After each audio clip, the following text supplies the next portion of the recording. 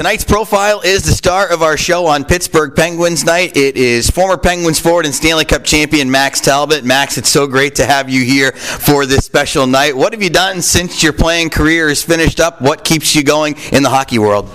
Just for you to say it, kind of like reminds me that I'm not playing anymore. I was playing up until last season in the KHL for 3 seasons, and then when time came that I had to take a decision if I was going to keep going and stop with the 3 kids at home and the wife, we decided to stop. And right away, Pat Brisson, my agent, that was my agent for 19 years, he said, Max, if you think about stopping, I'd like to offer you a role in NCAA hockey. So I've been a player agent since the draft, doing some development with the company, so doing video, calling guys, trying to give them advice from what they should do and shouldn't, whether it's on and off the ice, and it's fun. It's a great role. It's like coaching at the same time, and I've been doing a lot of media back home too with RDS.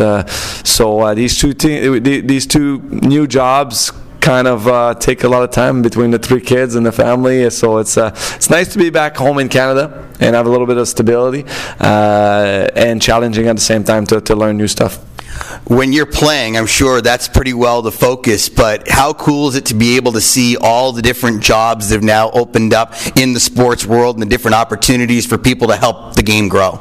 Well, I'm very grateful and lucky to have opportunities. Some guys stop playing and they're wondering what they're going to do. I was lucky enough that the phone was ringing for different stuff, and it's fun. And I'm learning a lot. That's the main thing about you kind of try to reinvent yourself and learning to work and learning to do a schedule, because when you play hockey, you can read a schedule, but you're not making your own schedule. The coach tells you to show up, you show up, and what you go to bed a certain hour and you eat, you have a routine. Now all this is behind you, so you have to become a grown-up and take care of your own stuff and learning to work and different techniques and spend time in the office and doing invoices and expenses, and it's fun. It's all about it right now. I'm loving it because I'm learning a lot, and I'm trying to evaluate. You were a champion in Major Junior with the Olympique, and then you turned pro, started out with Wilkes-Barre Scranton, moved up to Pittsburgh relatively quickly, and that group really seemed to build it together as you guys went from a non-playoff team in Sid's rookie year, bowing out in the first round, and then go to the finals, winning the Stanley Cup. How cool was it to kind of go step by step as you guys built and really developed together into what was a championship team in 2009?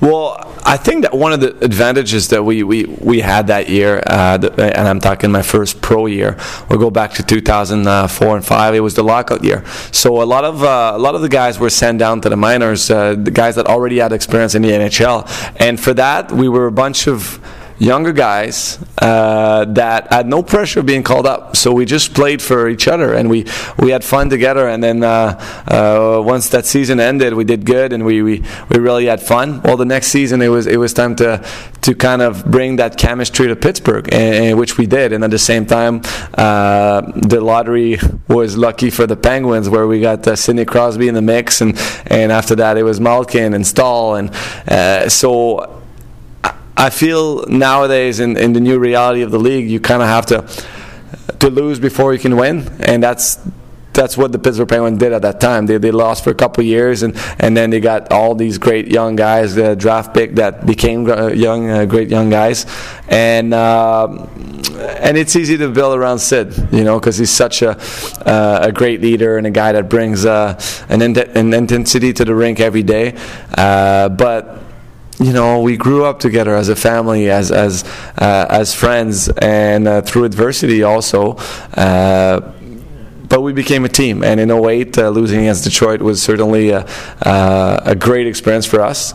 And we came in 2008, 2009 very hungry again, hungry for more. And it happened that we played the Wings again, which we won the cup that year, which was great. And you had a lot to do with that. 2 goals in Game 7. That's the ultimate Game 7 Stanley Cup final. How nervous were you going into that game? How excited were you going into that game? What were the emotions like? I would say more excited than nervous. I felt like we were there before. The previous year, that having that experience was great for us, and we kind of felt that it was our time. Detroit already had theirs, so it was the Penguin time. And I remember being on the bus with Fleury before games, and I was asking him questions like, "What are you going to do for your cup party? This, that." I was kind of projecting that we were going to win. It was very important. So Game 7 happened, and I remember one morning, Porter asked me, "There's always a storyline, always a hero for Game 7, a Stanley Cup like this. Who do you think it's going to be?" And my answer was, "I'd like to think it's going to be me." As for the nervousness, like I said, it was being anxious, it was being excited to be able to perform on the biggest stage for one game. And that game is kind of a blur. And even after the 2 goals, I remember being on the bench and not even thinking or not realizing that this was pretty cool because the game was not done. And Sid got hurt, and then just remembered being on the ice for the last face-off with 6 seconds to play, and Lidstrom got that chance backdoor, and Fleury made that huge save. And after that, it's celebration, which was great. Take that game out of the equation. Like we said earlier in the interview, you're just now going into the world of post-playing. What are you most proud of from your playing days?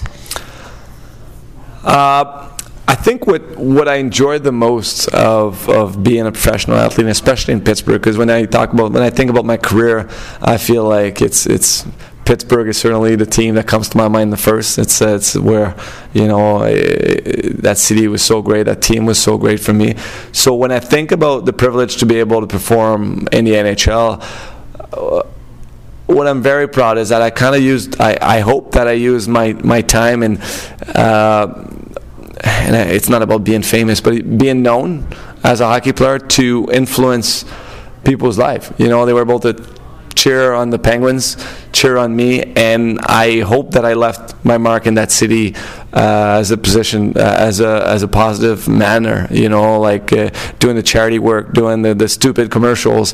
It was all part of having fun with it and being privileged to play hockey. It's something that maybe some guys forget. I think hockey players are pretty good about we're grateful and we know we're lucky to play this game. But I'd like to think what I'm the most proud of is kind of leaving my mark of, hey, I was a positive influence, and I was a guy that always had a smile on my face and enjoyed the work.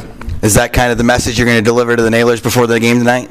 I didn't know I had to talk to them, but I think it is. I think it's something that that stays with you. It's enjoy the moment, play, go. It's a great sport. It's a privilege to be on the ice, and it goes by very fast. And you have to realize it and live in the present. Don't project yourself in the future too much. Yes, it's good to have goals and dreams, but you have to be in the present and really enjoy every strides. Awesome. Max, I can't thank you enough for spending a few minutes with me tonight. It's going to be a lot of fun. A lot of people here in Wheeling are excited to see you and meet you, and congratulations on an outstanding career, and I know you're going to keep on crushing it in the hockey world.